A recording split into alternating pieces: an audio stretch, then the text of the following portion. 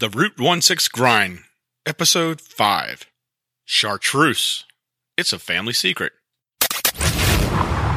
The Route 16 Grind is sponsored by Sea State Coffee, Warren Industries, Tuffy Security Products, and Route 16 Off-Road.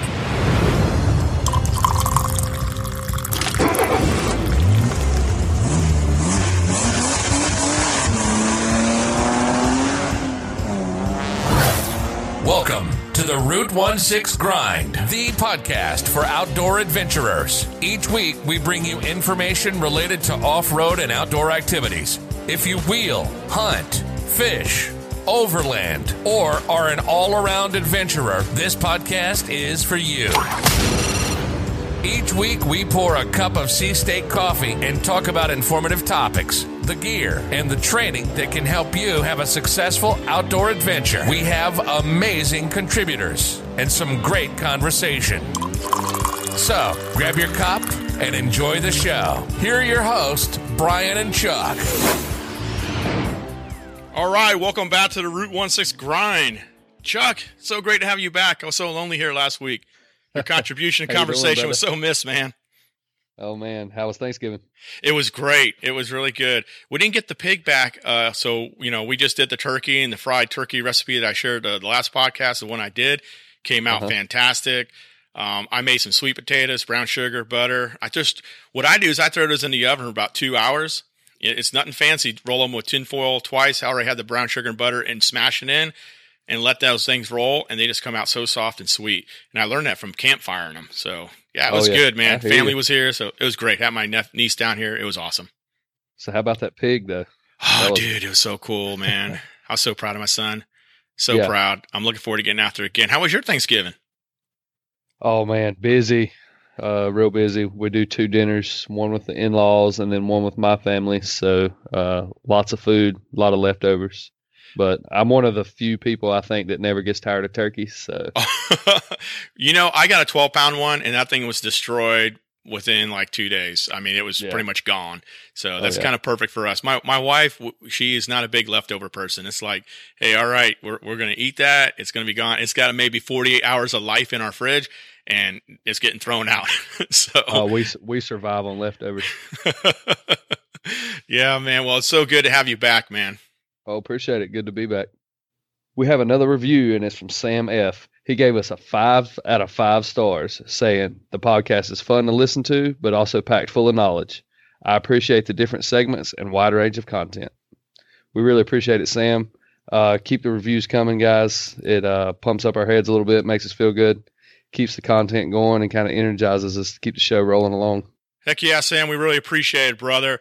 That stuff, the people that host our podcast, the different places that we host it at, they monitor that and help us promote the show. So really appreciate you taking the time. And man, 5 out of 5 stars. Appreciate it. Thank you so much. Want to support the show? How about becoming a Route 16 Patreon today for as little as $1 a month?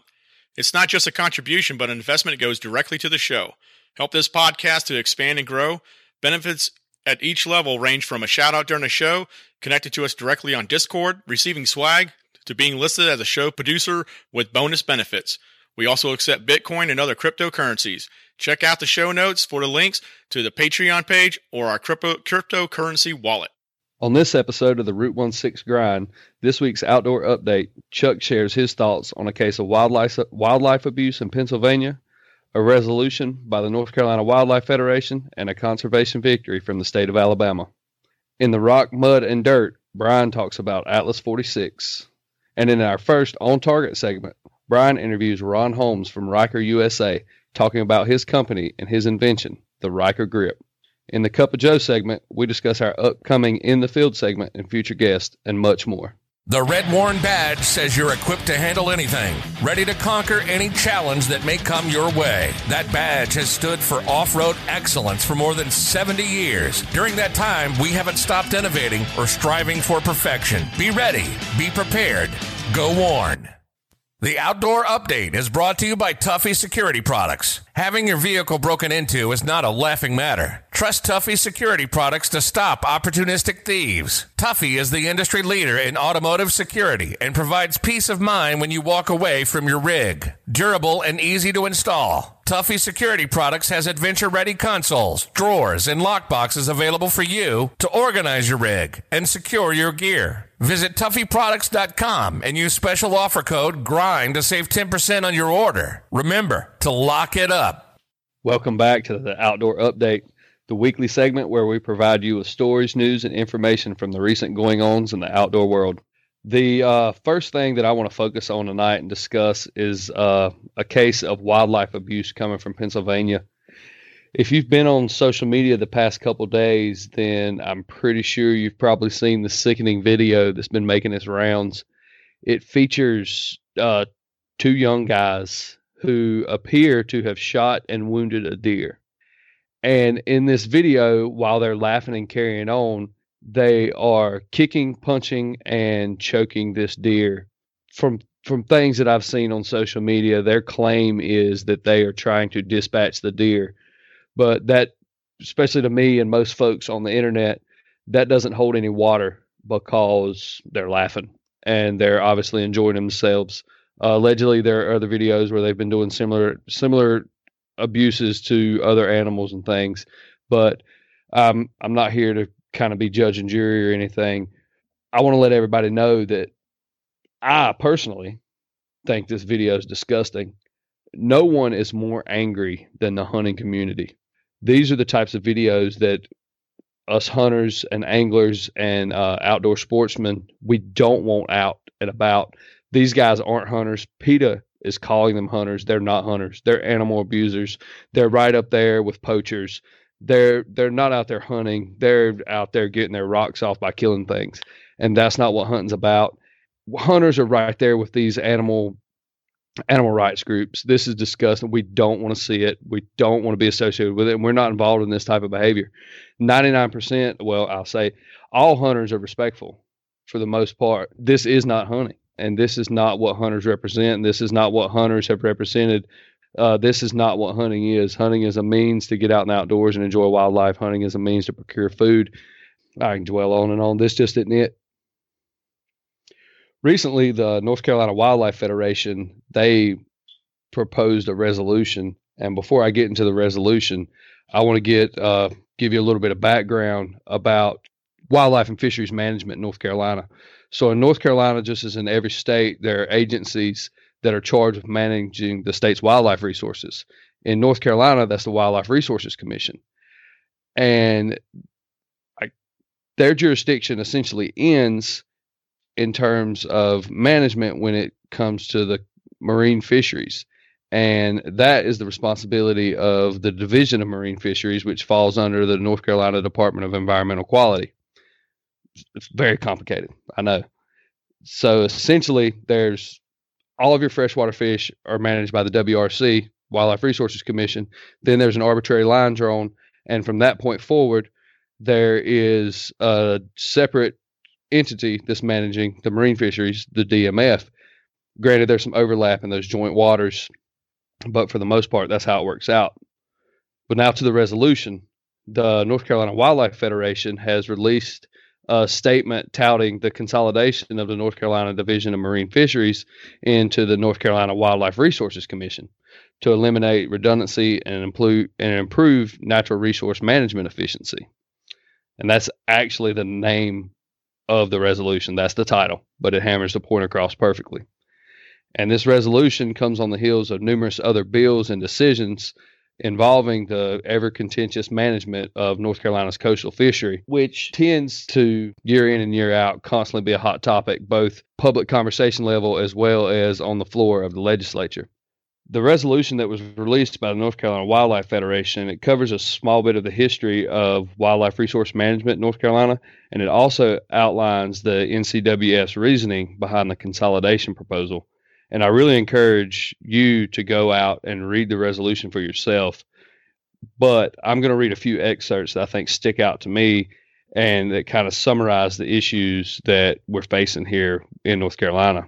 Whereas historically, in a time of exceptional abundance of marine fishery stocks, the management of marine fisheries was set aside to a separate agency, originally called the Office of Commercial Fisheries, to allocate harvest at maximum levels for commercial purposes, with little regard for protecting breeding stocks to replenish future fisheries. And whereas the missions of the WRC and the DMF to protect and enhance the public trust natural resources and habitats of North Carolina are closely aligned, but create areas of duplication, redundancy, uncertainty, and inefficiency, as indicated by the partial list presented here.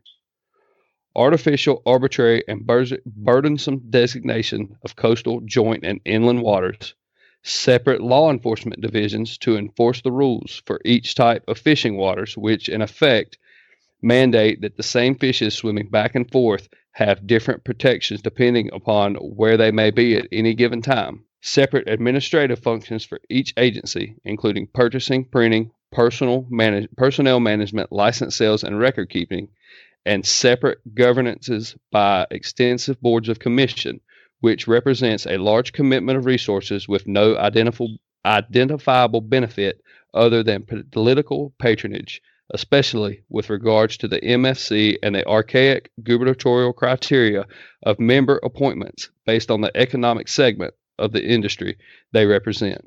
Now, therefore, be it resolved by the North Carolina Wildlife Federation in official session this 16th day of November 19th that for reasons given herein, the consolidation of the MSC and DMF into the WRC would result in a more effective agency to manage and administer the fish, wildlife, and marine fisheries resources of North Carolina.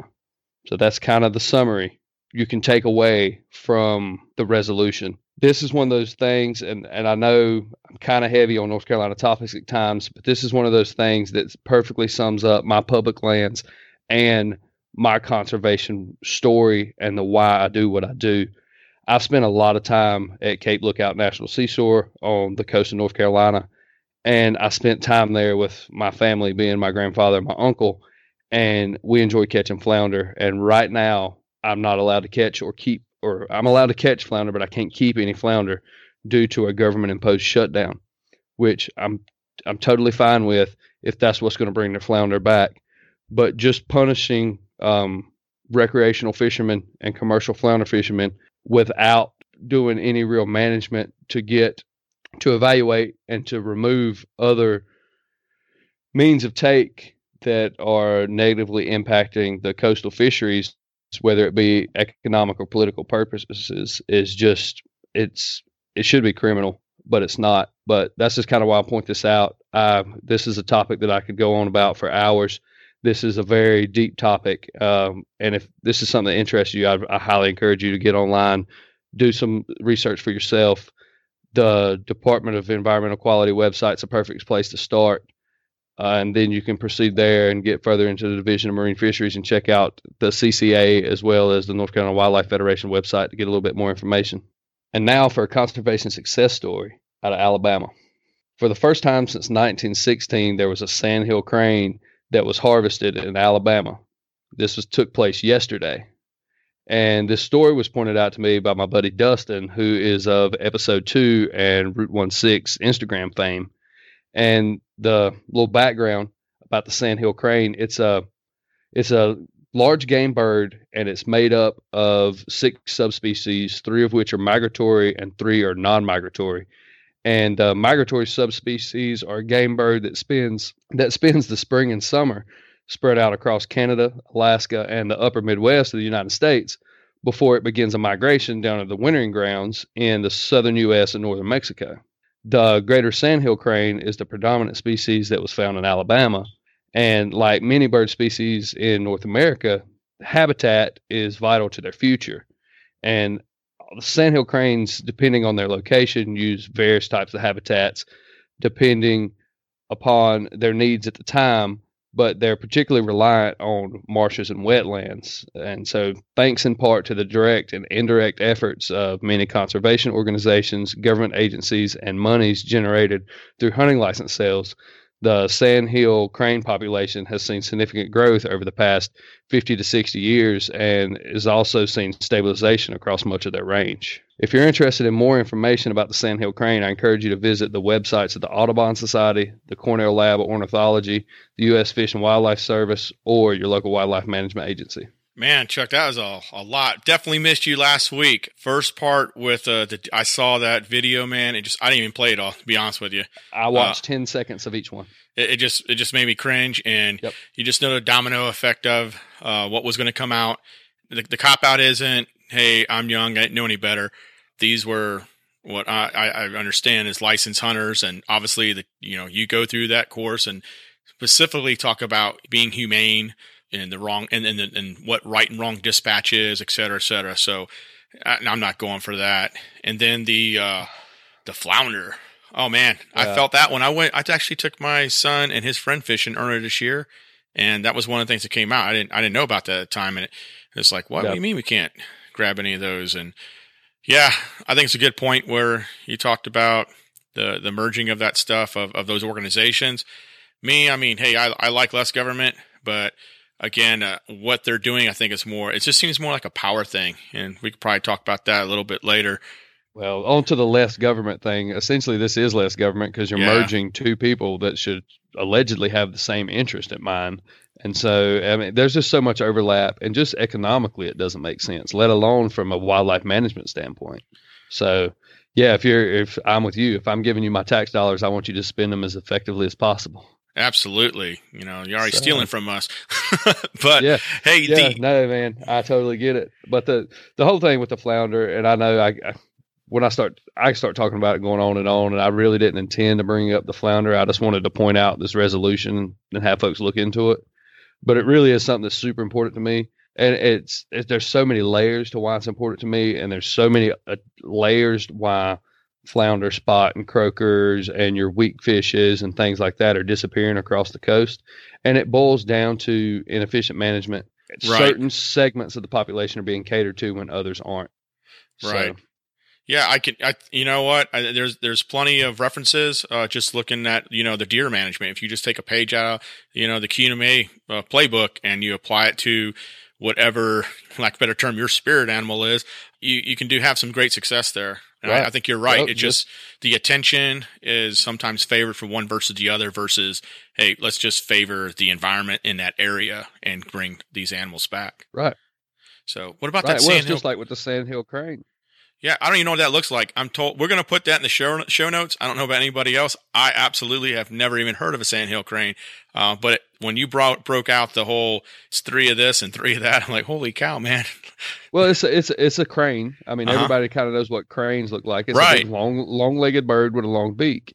And this one's no different. It just happens to be a very delicious bird. Right. That people hunted. And from what I've gathered and a little bit of research I've done on it, this is a bird that I've been aware of for several years now. It doesn't appear that they ever were listed as endangered species, but hunting wasn't allowed in the United States from 1908 to I think 1940, zero hunting of the sandhill crane. Wow. And then slowly over time it's been built back up. And so there's no, you've got the Rocky Mountain Elk Foundation. There's no National Sandhill Crane Foundation or anything like that. There are societies, and particularly with the Audubon Society, and there's the Sandhill Crane Society, or the Crane Society, I should say, that cares about these birds as an entire species. But realistically, this is one of those birds that benefited from the efforts of DU and from the Audubon Society and from the U.S. Fish and Wildlife Service, and just in general from habitat management and habitat protection through just conservation dollars generated through license sales. So you have public involvement, assisting government, and that's a great thing. It's a great thing. Yeah. Oh, yeah. And I encourage people to check out videos of the migration when they come through Nebraska. It's amazing. Nebraska is like this big hub. Essentially, a big chunk of these birds coming down from Canada funnel together, and they get together in Nebraska to get along. I'm drawing a blank, but there's a river there that they congregate on in the Sandhills in Nebraska, and it is amazing the number of animals that are there at once. That's pretty crazy. I'm going to have to find a video, put that in the show notes. I'm going to do that. Thanks a lot, Chuck. Really appreciate that, man. Great to have you back. We'd like to feature your successes and outdoor adventures, so shoot the pics over to us with a brief story. Route16.com and select contact. That's ROOT ONESIX.com and select contact. Want to be on the show? Maybe share with us some interesting hunting, fishing, overlanding, wheeling, or adventuring news? Then give us a call at the Route 16 hotline at 919-694-3356, and maybe you can be on our next show. Since 1989, Tuffy Security Products has been the industry leader in automotive security. Tuffy has a variety of vehicle-specific consoles, drawers, and lockboxes. Tuffy manufactures adventure-ready organization and security for your Jeep, truck, or SUV. Visit TuffyProducts.com and use special offer code GRIND to save 10% on your order. In the Rock, Mud, and Dirt is brought to you by Warren Industries. At Warren, we pour our effort and our thirst for adventure into every product we make. You better believe American pride runs deep here in Clackamas, Oregon. Here, a small army of engineers, technicians, machinists, and assemblers design and refine Warren products, bringing them as close to perfection as possible. Their work is backed up by legendary quality control that doesn't just stand up to rigid Warren standards, it lives up to the toughest demands of the world's top vehicle manufacturers and military suppliers. How do we know? Because they've partnered with Warren for decades. This quest for peerless reliability, this Warren difference, will be around as long as Warren Industries is in business. At least another 70 years. Go prepared. Go Warren.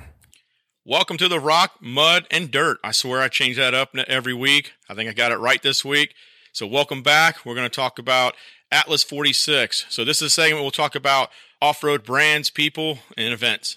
This week I'm going to talk about a pretty cool storage solution. For some of us, winter is coming, but for others, winter is here.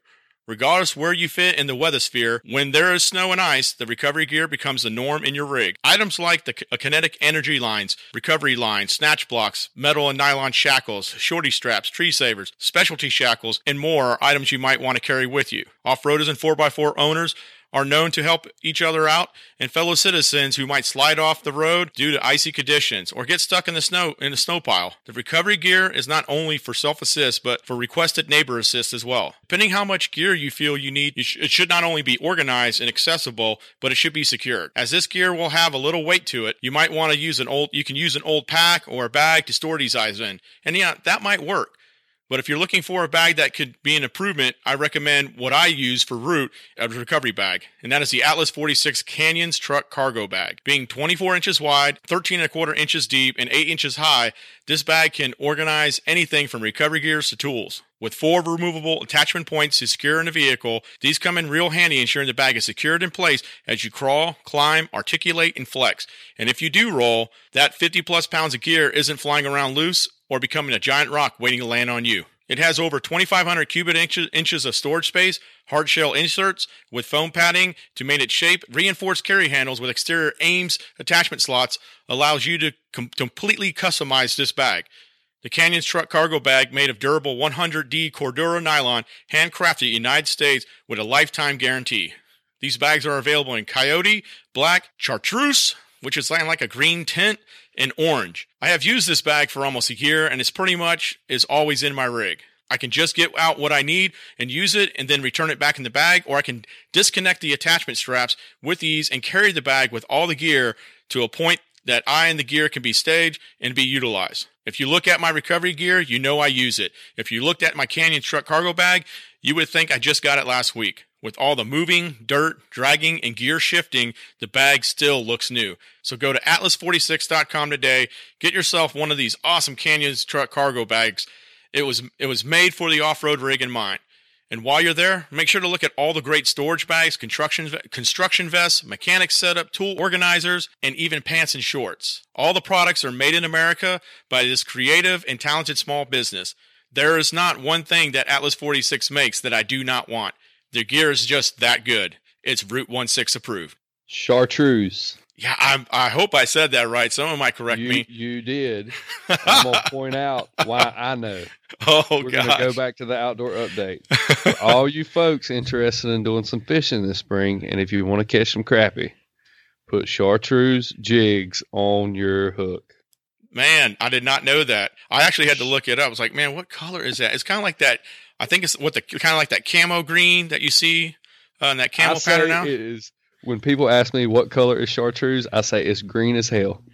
Really? Yeah, I was going to say lime, but it just seemed like it was too much. But yeah, there you go. It is green. Yeah, awesome. But no, legitimately, like that is, well, it is the best color. But my grandpa would not fish with anything else except chartreuse or chartreuse and black jigs for crappie. So when you said it, I was like, Brian hasn't crappie fished much. That's so true. So true. Yeah. I tell you what, this company, I love them so much. They make some real good quality gear. I mean, you go to atlas46.com, you'll know exactly what I'm saying. And I mean it. There's not one thing that they make I do not want. I absolutely have a purpose for everything that they make. It is amazing. So if you use a storage solution or you just need something to carry gear, store gear, wherever, vehicle, on your body, whatever the case, they got it. And on top of it, if you have an idea, just tell them. They will work with you, and they might have something already on the blueprint. Really good gear. I have a variety of their products. Yorktown tool roll is one of them. It's great stuff. So yeah, chartreuse. Dude, and I'm a bag junkie. Like when I checked out their stuff, I was like, well, how can I use this deer hunting? But legit, like you said, it's not just for off-roading though. No. Their gear would be perfect if you're into the HVAC or any type of service technician. I mean, it's a legit, easy to carry tool bag. Yes. Yeah, they have some great gear, and they have like little access straps. I mean, you can absolutely customize it too. That's a great thing too. The magnet bands, it's just amazing stuff. I can probably talk about it all night, but we probably got to move on, Chuck. Have an idea, or maybe you would like to contribute to one of our segments? Then go to route16.com and select contact and let us know your idea. That's route16, ROOTONESIX.com, and select contact. Imagine walking back to your vehicle in the parking lot and seeing glass on the ground with your door wide open. Your stomach drops and your world is turned upside down. Don't become a victim of opportunistic thieves. Be proactive and install a Tuffy. Since 1989, Tuffy Security Products has been the key to locking it up. Tuffy has adventure-ready consoles, drawers, and lockboxes available for your rig. With universal and vehicle-specific options, has something for what you drive. Organize your rig and secure your gear by visiting TuffyProducts.com today. And special offer code GRIND to save 10% on your order. That's GRIND in the special offer code box when you go to checkout at TuffyProducts.com. On target. All right. Welcome to our first segment with On Target. I have Ron Holmes, Director of Training and Product Development with Ryker. You might know them from the Ryker grip. Ron, thank you so much for jumping in here. Really appreciate it, brother. Yeah, man. This is it's exciting. I'm glad to see you're living beyond the confines of what the general consensus of what military dudes have to do after they retire, and you're being creative, and I'm glad to be part of this. Heck yeah, same here. So Ron and I go way back. Some things we'll share, some things we won't. But yeah, we go way back. Ron and I both served in the Marine Corps. We met when we were both going to one of our training schools. Both served in the Marine Recon and Force Recon communities. And Ron comes with a plethora of experience and background. So what led to, so for those you don't know what the Ryker grip, Ron's going to talk about it, but what led to the creation of the Ryker grip? So much probably like you and a bunch of other guys who, from our arena in the military, did not get out without some type of, trauma, impact, or an injury to the body. I retired from MARSOC in 2010 and then went into government service where I was still carrying a gun for my job. And what I had found is my support arm was painfully going numb with traditional products that were on the market and just other different types of ways to hold and engage and, accurately shoot the rifle. I think I really first started noticing this is when I was heavy into competitive shooting, and it was just super uncomfortable, and I found myself coming back to an inferior grip, bringing my support hand back to the magwell just for pain management. So I kind of had a conversation with myself, and it's like, I've got to figure something out that's going to allow me to do my job and not put people's lives at jeopardy. just because of the inferior grip. And so I started hacking up, cutting, melting, screwing together any grip that I had, trying to find something that I just kind of wanted to give me the advantage to shoot my AR pain free. And I actually, I'm sitting here right next to the box of all the prototypes from the very first one to the last ones right before we released just over 2 years ago. And yeah, I remember you showing one of those in Vegas when we went to SHOT Show. I mean, it's phenomenal where it's at right now to where that raw material was at that point. Yeah. And and I like to call it the journey because we're still on it, and there's so many things we've learned. Along the way. But initially, the Ryker grip was invented for just solely for pain management. For me, and I guess I got to give the story of prior to retiring, I had bilateral shoulder and elbow surgeries. So I have rubber bands that hold my shoulders in, and I've got screws that hold my elbows and the tendons on my elbows, into my bones. So all that combined with multiple compressions in my spine led to part of the reason why my support arm would go numb. So that's where the invention came from, was out of the necessity dealing with existing injuries. So, the big thing that's out there, folks, is so generally you'll see is like the broom handles, the broomstick. You'll see that at the forward upper receiver of a rail system on a AR-15 or something similar to that platform, and you hold that instead of the magwell or instead of just gripping around the upper receiver there. And Ron came up with this invention. I don't think people understand, Ron, sometimes that you do get tired with that weapon being up and in doing multiple engagements. And for those of you who may not have, been in competitive shooting or, have done some aggressive training with rifles or carbine specifically, it could be a lot of fatigue out there when you're working with this. And Ron has brought a different perspective with the Ryker grip. So who is using the Ryker grip? From prototype through production, we have over 4 years on the ground in combat in 5 countries. And, my 2 partners are, one's retired Navy, one is actually still in a Navy Reserve.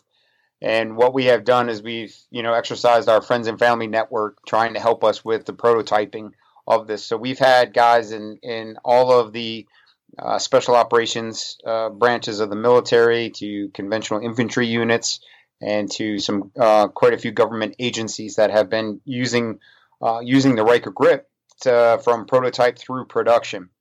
That is awesome. Yeah, that's awesome, man. So, yeah, and then and I always have to add this in, is that our first sponsored shooter is 11-year-old Alpha Addy. So if you guys should really go to Instagram and look up Alpha Addy. She's 11-year-old. She's lives in San Antonio, Texas, and she's a competitive shooter, and she runs a Ryker grip. And then our second sponsored shooter was Pineapple Shooter, Reagan, whose Instagram is Pineapple Shooter, and she's down in Florida. And both of them use the Ryker grip to help propel them and help get them, a little bit further ahead in their shooting careers. So they're now 11 and 13 years old, and they're paid to shoot. So that's pretty awesome. That is really awesome. I remember you posting some stuff on there, and Texas recognized. I like that. So is that brings in you bring in competitive shooting, specifically like 3-gun. It's not just a single platform. Is the Ryker grip just for the AR, or does it work for other rifles? No, great question. So when I made this, like I said, I made it for pain management so I could shoot my AR, and that was it. I was thinking one-dimensional. I wasn't thinking anything beyond shooting my AR pain-free. And once we got into the first phase of prototyping with the 3D printed versions of the Ryker grip, we were on the range one day and we're like, let's put it on a shotgun. And we did, and we're like, oh my God, this is amazing. Like, dude, let's put it on a 308.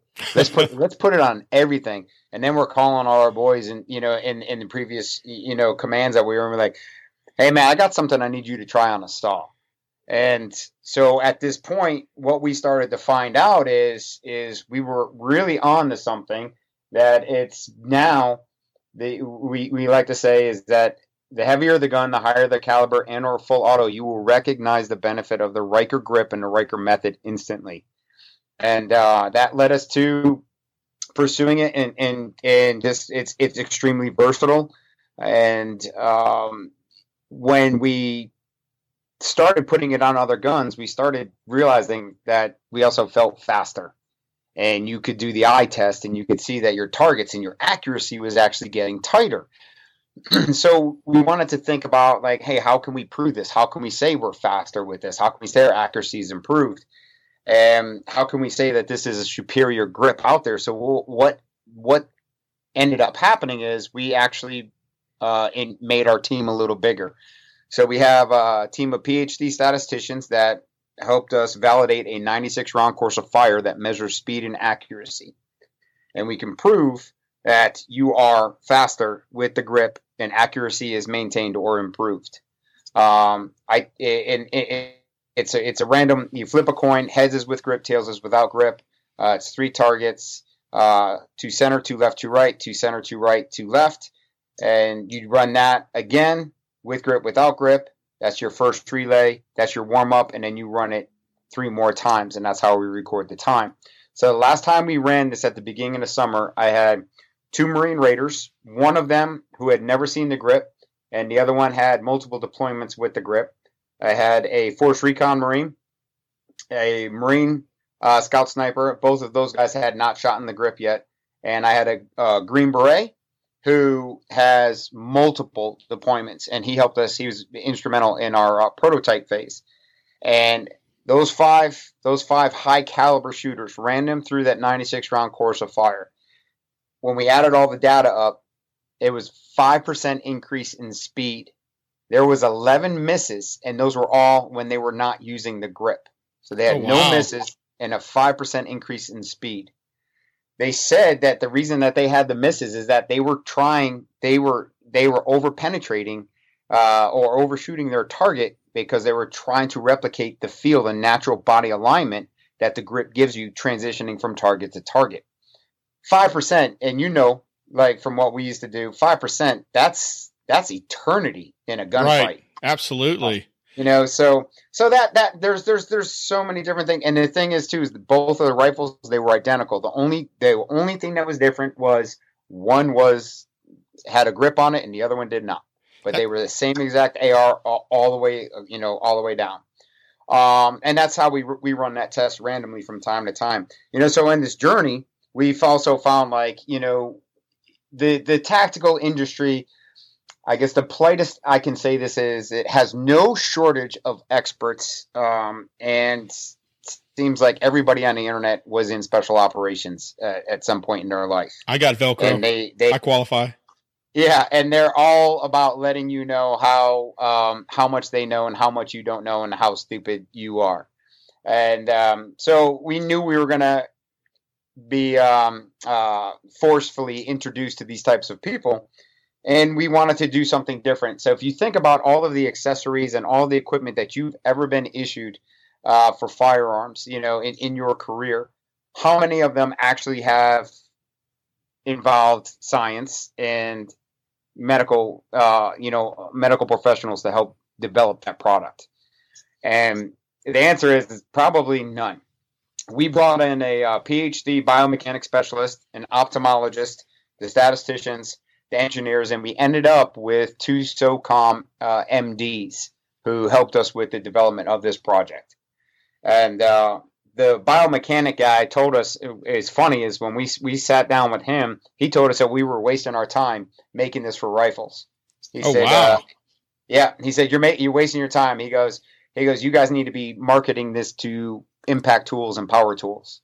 This needs to be on every single power tool on the market right now. And so that is something that we will get to, but right now we're not heeding his advice, and we're staying with the shoulder fire weapon platforms.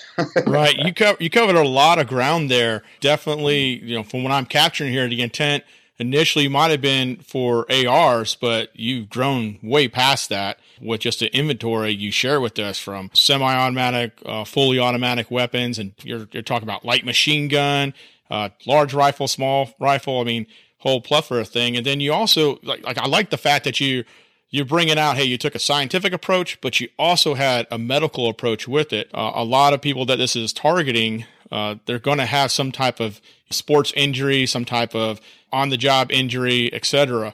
What about some more detail with that? Like, how does this really help those people, specifically not just with your injuries, but maybe other ones that you've come and encountered out there where a shooter has said, hey, man, this has helped me out tremendously. And they're able to, one, continue to employ the weapon how they need to, but they're also able to enjoy the activities. Maybe they are a competitive shooter, or they go out and do different styles of hunting or whatever.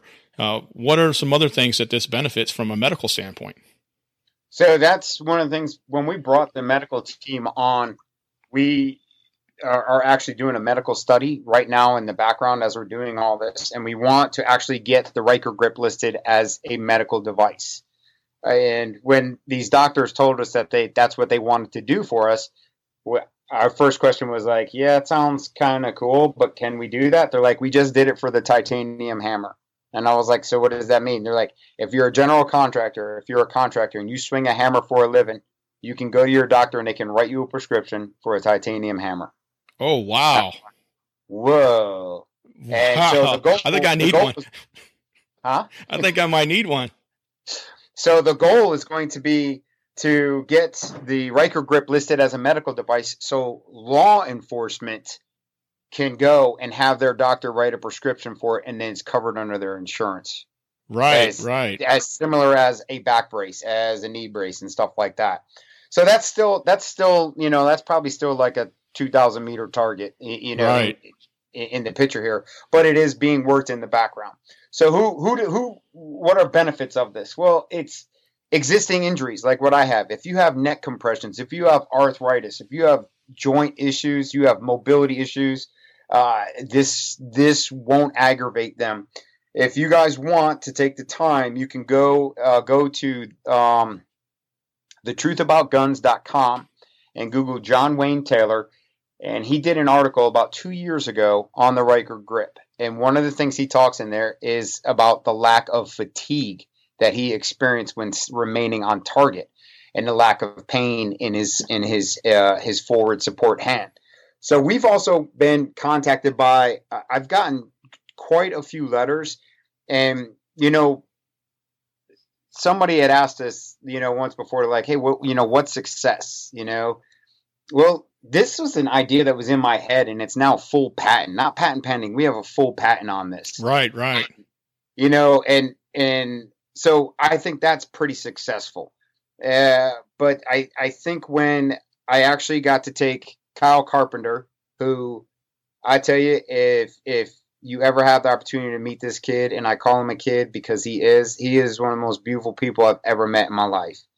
And if you're not familiar with who Kyle Carpenter is, you need to go and you need to go to your Google machine and look him up. But he is a Medal of Honor recipient. He jumped on a grenade to save the lives of his brother Marines. I believe he died 13 times, and he just kept coming back.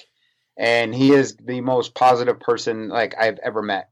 So from his injuries that he sustained, he hasn't been able to shoot because of his wrist is in a fixed position because of the nerve damage that he sustained. And you put a rifle in his hands with the Ryker grip, and his exact words were, the first time he shot it, he shot a full mag, he turned around and looked at us, and he's like, gentlemen, that was sexual. And then he says, can I shoot some more? And we put we hooked him up, chest rig. He was changing mags and everything. And he came right back and he goes, right now, as I am today, I could go back to Afghanistan with this grip. That's awesome. That is awesome. We had this one guy hit us up and he's like, hey man, I want you all to know you made a great product. He's like, I went hog hunting from a helicopter. He goes, I crushed 6 hogs. I swear in 5 seconds. Everybody's like, holy cow, what did you do? He goes, now I've gone hog hunting a lot. He goes, I've never been able to shoot as fast and accurate until I used your grip. You're going on, you're reading, and he goes, I think this is a good time to mention that I don't have any leg. I'm a dual amputee, and he goes, it's extremely hard for me to find a good balance point when trying to shoot. He goes, your grip solves all of that. We had a guy hit us up who's like, I was a double lung transplant, retired cop, competitive shooter. And he's like, I could no longer shoot because my chest just isn't strong enough to hold a rifle up until I had your grip. Just by placing the rifle, moving your hand from underneath the rifle out to the side, it opens up the chest cavity. It opens you up, so you're not using individual muscles. You're not crushing yourself down. You're in a more athletic, more dynamic stance. So success. We gave people back something that they lost. Right. And so when I talked about before one-dimensional, I was thinking one-dimensional. Like when you get hit with these emails and these stories of these people and sitting there realizing like it never even crossed our minds that we were going to actually change people's lives on that aspect. We were thinking more of putting a tool into, our warriors, our service members and our first responders, putting a tool in their hand that's going to allow them to do their job better. And along the way, we found all these other amazing, amazing things on this journey. So what is success? I think we've hit it. We all feel as a company, we've reached success. If we never sold another grip beyond today, we are confident in what we've done because we have helped change lives, so to speak. Yeah, that's humbling, Ron. And just, for someone to just tell you their experience while hunting, shooting from a helicopter nonchalantly throw out, oh yeah, I don't have legs, and a perspective that you're getting that you wouldn't know unless this information comes back at you. And it's just amazing. And it's been amazing as being a fan of Ryker itself, as far as myself and watching it progress and from where it was to where it is now. I'm a fan of the grip. I told you that the first time I think I grabbed it. I love it, and I'm looking forward to setting up my shotgun to shoot from what we discussed before. But really, what's the next modification generation? You're not just stopping where you're at right now, are you? No. So the version that's out now is version 1. It is it's 3.25 ounces. It's extremely light. It's made out of the same industry standard fiberglass infused polymer that all the other accessories are made out of. It's manufactured in the United States, has to be sold to DoD. And this was just the one to get it out there. Our ultimate goal is what we want to make is what we call the joystick of the weapon.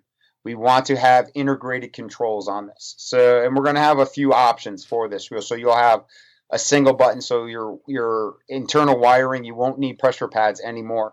Your whether it be a thumb actuator or a index finger actuator, you will be able to turn light laser on with the press of a button on the grip. Wiring will be internal, and it'll just come out the side, whichever side you have it on. If you're a left or right-handed shooter, and you just plug it into your device and use it. And we're working up towards, we're working with potentially a couple companies right now.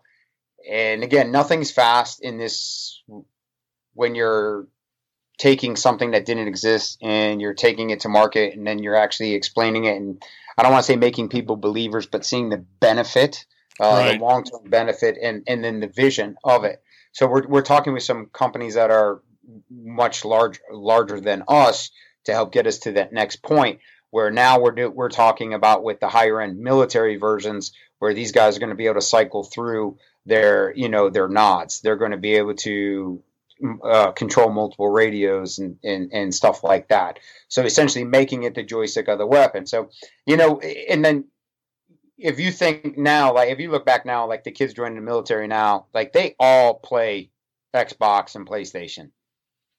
They're all playing some type of video game. So adding some controls, some buttons onto a Ryker grip is going to be very common for them, just similar to them playing their Xbox. What about, doing a little bit of Morse code with that? Ron and I were both communicators in recon. So, what about a little dit, man? That going to be in there?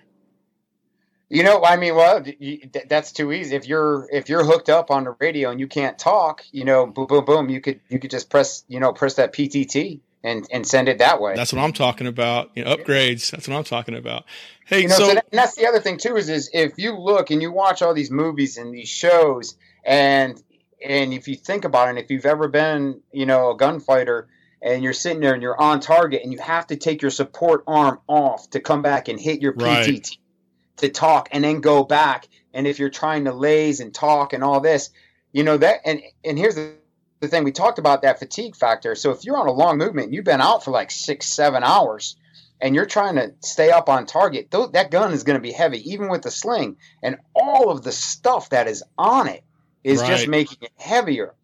So that's another benefit of the grip is traditional methods have you under your grip and posture coming from underneath the gun. So what that does is that's forcing you to hold the weight of the gun up.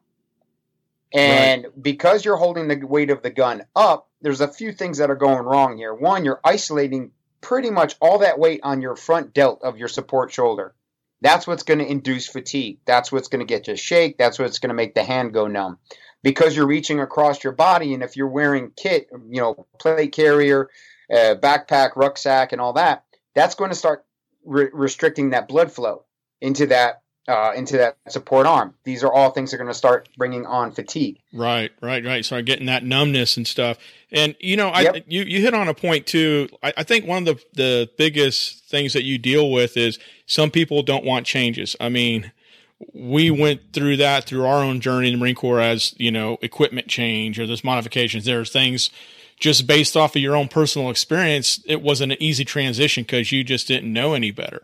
And I think that's one of the things. It's knowledge and just experience for that change. And this is something that is totally different, out of the box. And that brings out those type of challenges. I mean, what are some other big challenges that you all have come into with this journey here? Dude, the biggest one is we actually got into the wrong market. And that's so funny you share that.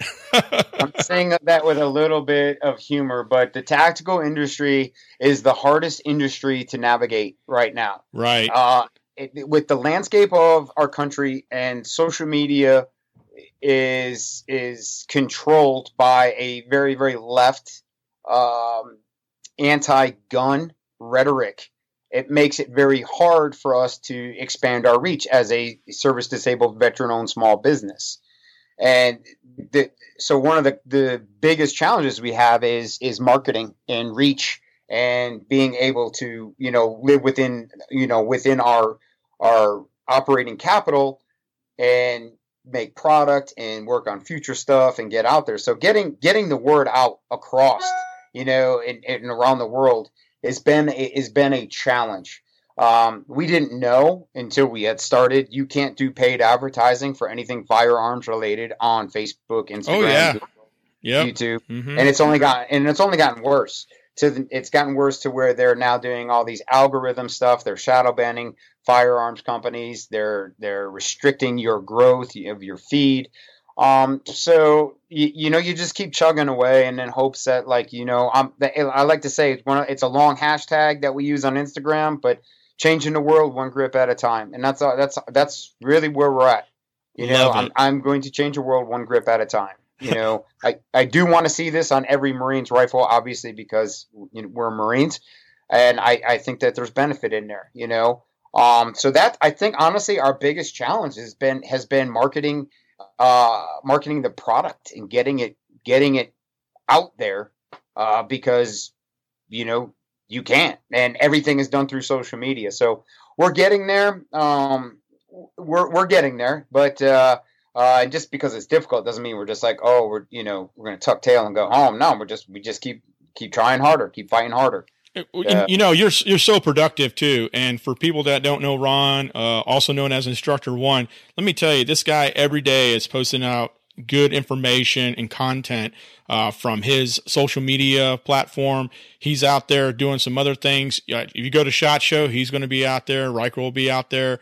they're in the know with a lot of great companies and just a top-notch team. I tell you, this is not one of those, Velcro commando companies and, everybody's going to just tell you about all their awesome experiences from that one time, back when and stuff. I mean, these guys have definitely put the legwork into this product and they understand the goal for their end users. And I think it's one thing, it's just the feedback from, all the different, disabled vet or disabled individuals who have been able to get reignited into, taking on that hobby or something they enjoyed again because of this grip. What's for you all, what's the goal, the long-term vision for this company? Like I said, I want it on every Marine soldier sailor's rifle. I want it on every crew serve weapon. I want it to be on I want every police officer in the United States to have the ability to be able to go into their armory and say like, yeah, hey, throw a Ryker grip on there. That's what we want. I want to be able to have this. So we do have multiple versions of the joystick, the joystick version of the grip with single button laser, single button light laser, calm, just being able to provide the user the ability to operate more effectively. And you touched on this. So we've also found like our demographic is the younger kids who are coming into the military and in law enforcement really adapt to it really well. And the middle-aged guys, they're the middle, like I would say 27 to about 38, they're kind of stuck in their ways. And what you're finding is these guys over 40 that's our big demographic is the guys over 40 because they're actually realizing the benefits for existing injuries that's not aggravating. Fatigue is eliminated, recoil is eliminated, and we really just want to get that message out there. Speed, accuracy, and stability are all improved. Because you're putting your hand out to the side, you're pulling it back into your shoulder. That means you're not isolating an individual muscle group. You're using your back, your shoulders, your chest. This eliminates fatigue. Because you're pulling it back, this is going to be the key factor in eliminating recoil, keeping that muzzle down for those faster follow-up shots. Now, there's another big factor. When you go 3 mags deep and you're into that 4th mag, that gun has got heat coming off it. Even with a glove, that gun is hot enough where you're not really thinking about marksmanship. You're thinking about pain management of mitigating that heat. Our grip 100% removes you from the heat. No glove, no heat. So the whole reason, another part talking about like body mechanics, the whole reason why people do that thumb over or that C grip, we give you all the advantages of why you do that and we remove all the disadvantages. Another commonality of movement. We don't teacup pistols, so why would we teacup a rifle? Right. We shoot pistols in an athletic, dynamic stance. So why do we shoot our rifle in a different position? The Ryker grip gives you the ability now to shoot every shoulder fire rifle that you have the same exact body position as when you shoot a pistol. So you have commonality in movement, and that inherently makes you faster. Yeah, it feels very natural. I remember the first time I bought one when you guys first got them out, and I was like, oh, yeah, this thing, it's very natural. If you can raise your arm, you got it. And I agree with just the lack of fatigue. Yeah, it's a great piece of gear. Far as the Ryker grip, it's not the only thing you do. Do you guys offer like training, and what about you sell other equipment as well? Not yet. We're working on some other things, some other products, and again, challenges. You asked like some of the things that we've encountered on the journey, and we want to align with other companies, but people aren't going to come to our website to buy a $250 bulletproof backpack for their kid. So we're right. Trying to figure, and these are things that we like and all that. So we're still working on that, but yes, we do offer training. So like if you're listening and you own a gun store and you want to be a dealer, we offer dealer packs. If you want to be a distributor, we have programs set up for that. If you are a police department or you're in law enforcement, our product is an NTOA, National Tactical Officers and Association tested and recommended product. So we are in that arena as well. We have, like I said, we have the dealer packs. We offer training. We do demos. We travel to train. I am in Eastern North Carolina. So I do obviously a lot of my training south of Wilmington, but we do travel across the United States to put on training. If you're a department or a unit and you purchase grips and you want some training or some trainer, so you can teach your police officers, soldiers, sailors, and Marines, we can do that as well. We actually enjoy that. I really love teaching law enforcement just because it's so desperately needing for them. I know exactly what you're saying, and I agree with you there. And that's awesome. Podcast, yeah, I agree with you. When I first got out, you remember, like I was doing instruction myself, and I'll tell you, and it's not their fault. Between the time, the allocation of what they receive, and you're right, definitely another podcast, but I'm glad you're out there assisting where you can, providing them, quality instruction, not just the Velcro commando stuff that sometimes these people get, and just blows my mind that it gets past that. Ron, just a lot of great stuff here, man. Really appreciate you sharing this. So, far as, how we can reach you, what's the best way to reach you? So, RykerUSA.com is the website. Ryker USA is our Instagram, and I believe that's our Twitter and our Facebook as well. I post everything on Instagram and attach it to Twitter and Facebook. I'm not a very good Twitter dude because that would make so. So let's clear this up. So Ryker is spelled Ryker. If you Google that, you'll find the Ryker grip, Ryker USA. You'll also probably see Instructor One in there somewhere. That's Ron Holmes, who we're talking to right now. But that name, man, where did that come from, man? Ryker. So this is, I'd mentioned that my two partners are sailors. And I'm sorry, man. I'm sorry. I'm the Marine on the team. So there's a lot of dick jokes, and they're usually bad, and they're usually from them. So there's always like that Navy Marine Corps rivalry that goes on. Right. And so when we first started, when we were in this whole process before we even knew we could go further, when we're in the patent writing process and the patent application process, which is another podcast. But our company was called Shipmate. And for the listeners that weren't in the military or weren't in the Navy or the Marine Corps, Shipmate is what you call someone who you were on a float with, but it's also kind of a derogatory term. It's right on. Similar. So we thought it was hilarious to call our company Shipmate. And when we progressed forward into we moved on from an LLC to a C Corp, we couldn't use the same name. We had to change everything. Right. So at this time, my son had been born, and we were trying to come up with names, and I'll be honest, none of them were good. None of them were good because we all just really loved Shipmate, and we thought it was hilarious, and we wanted humor with it. But my partners called me up one day. We had like a team meeting, and they're like, "Hey, we got a name for the company." And I'm like, "What?" And they're like, because we vote on everything, and this is the first thing that we did not all three vote on. They're like, Jake was like, Josh and I made a decision. We're calling the company Ryker USA.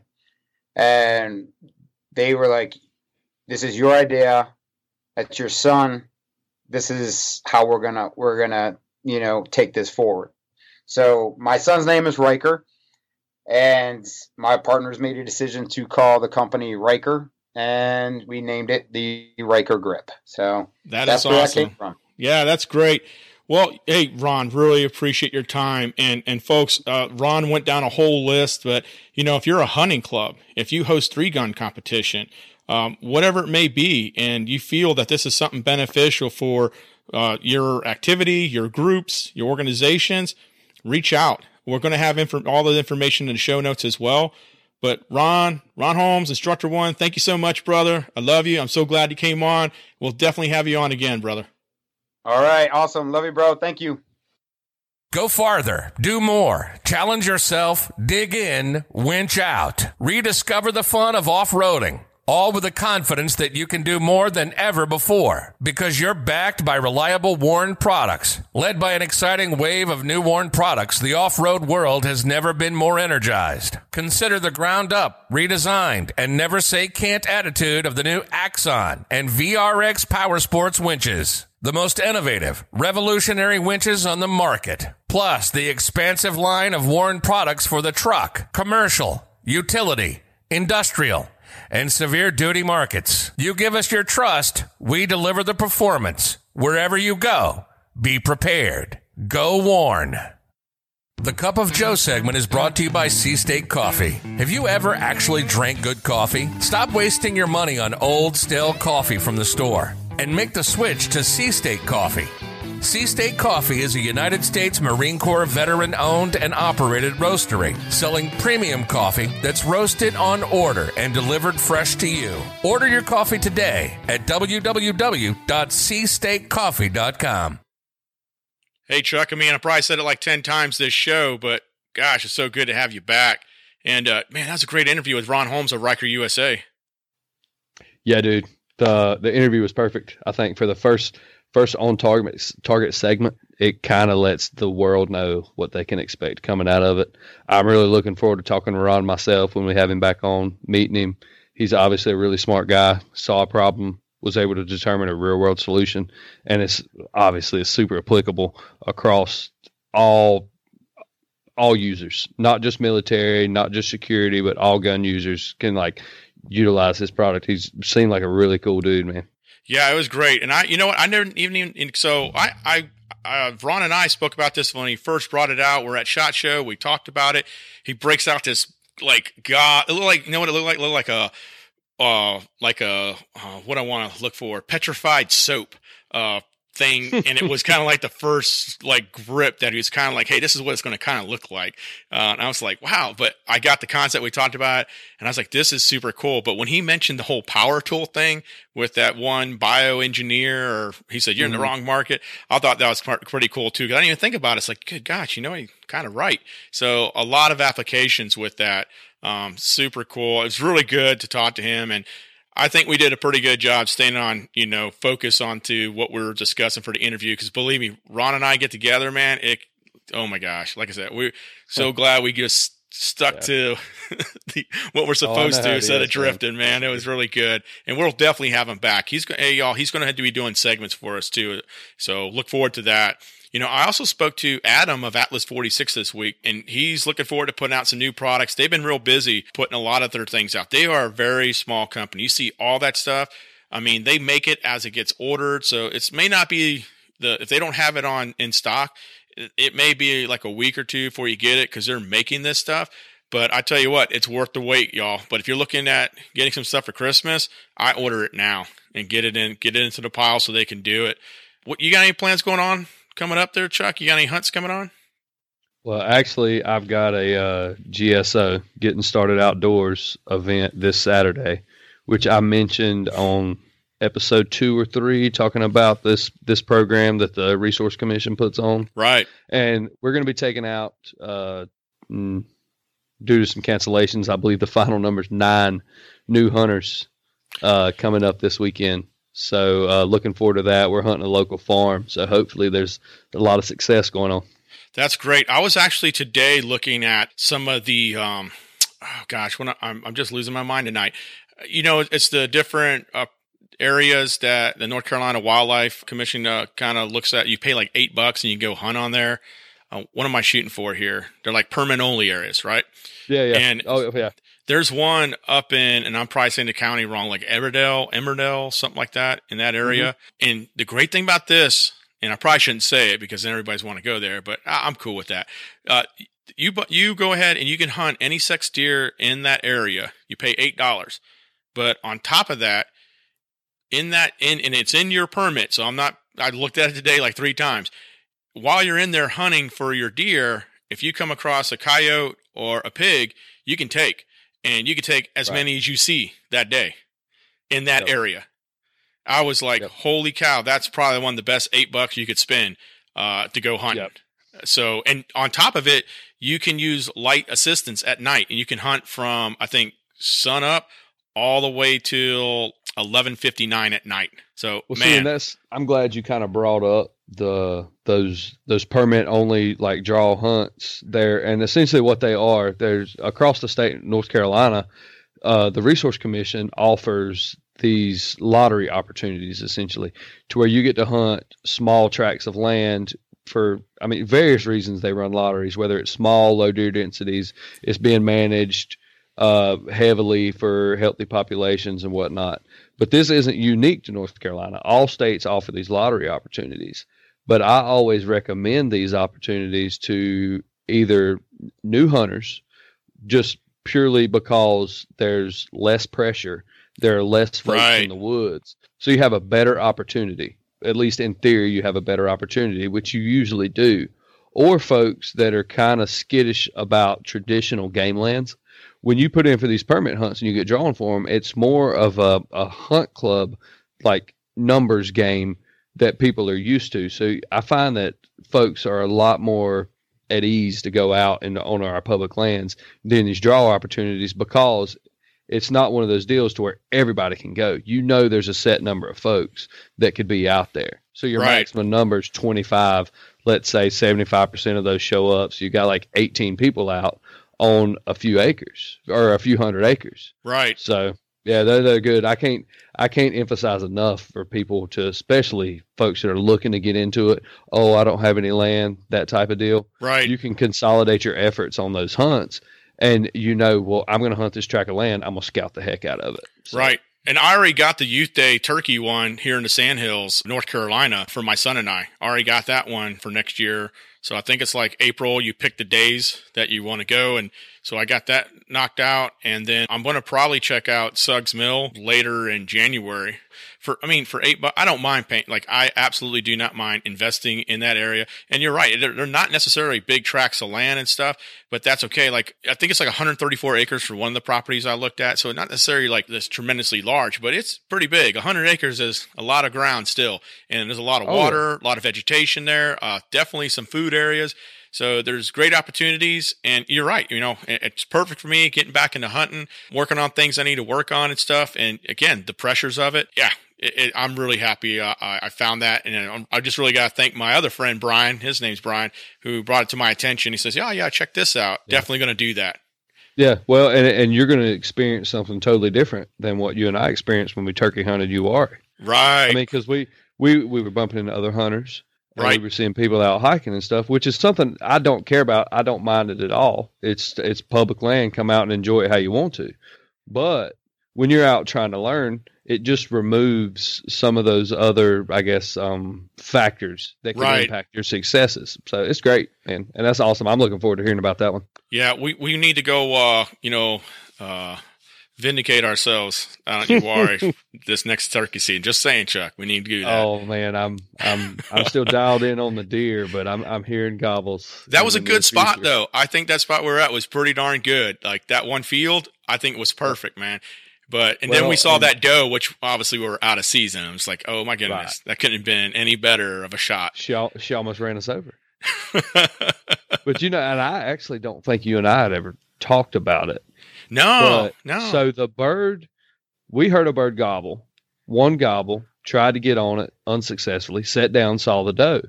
Well, when we walked up the hill, we had gotten on a trail as we had got to the top of the hill. It was a maintained hiking trail. Well, actually, the two other guys that I was camping with that weekend had circled around us, and apparently we had just passed each other because we compared maps after the fact. Right. But they had actually got on that bird and hunted that bird all morning and were never successful on it either. So the bird was there. They heard it gobbling all morning long, but it was just totally non-responsive. So moving on was the right move on our part for sure. Those things are so smart though, man. They just are. Oh, I know. For such a little pea brain. Yeah, right. Yeah, for this weekend, I got what I mentioned a couple shows ago. I got that Toys for Tots event with Carolina Jeepsters. It's in Fayetteville, Carolina Ale House. True Patriot's going to be there. Mission 22 is going to be there. And I want to say it's like from 10 to 2 at Carolina Ale House in Fayetteville. That'll be really cool. I already know that I think Carolina Jeepsters, I think Infidel Jeepsters going to be there. I think there's like a motorcycle club who's doing like a toy delivery coming. So it's going to be pretty big. And I know some car clubs are thinking about going to be there. So it's not just for Jeeps and all that. It's for the community. Hey, come out, do some great things, and, help some kids in need to have a pretty good Christmas and feel the love. Yes, sir. That sounds like a good time. Yeah, I'm looking forward to it. Hey, you know what? Before I forget, that might be something good later that we talk about too, Chuck, is that map program you were showing me. And obviously I know there's a couple out there, but it might be a really good thing to discuss too, so people understand the benefits of those and not just wandering around. Oh yeah. Yeah. There are tons of them offered. The one I use though, you're probably referring to is OnX, right? Where they provide the traditional GPS mapping with topo and aerial photos. But what they've done is they've put together a nationwide system, and you have to pay to play with them. So it's $100 a year. You get all 50 states, or it's $30 for one state.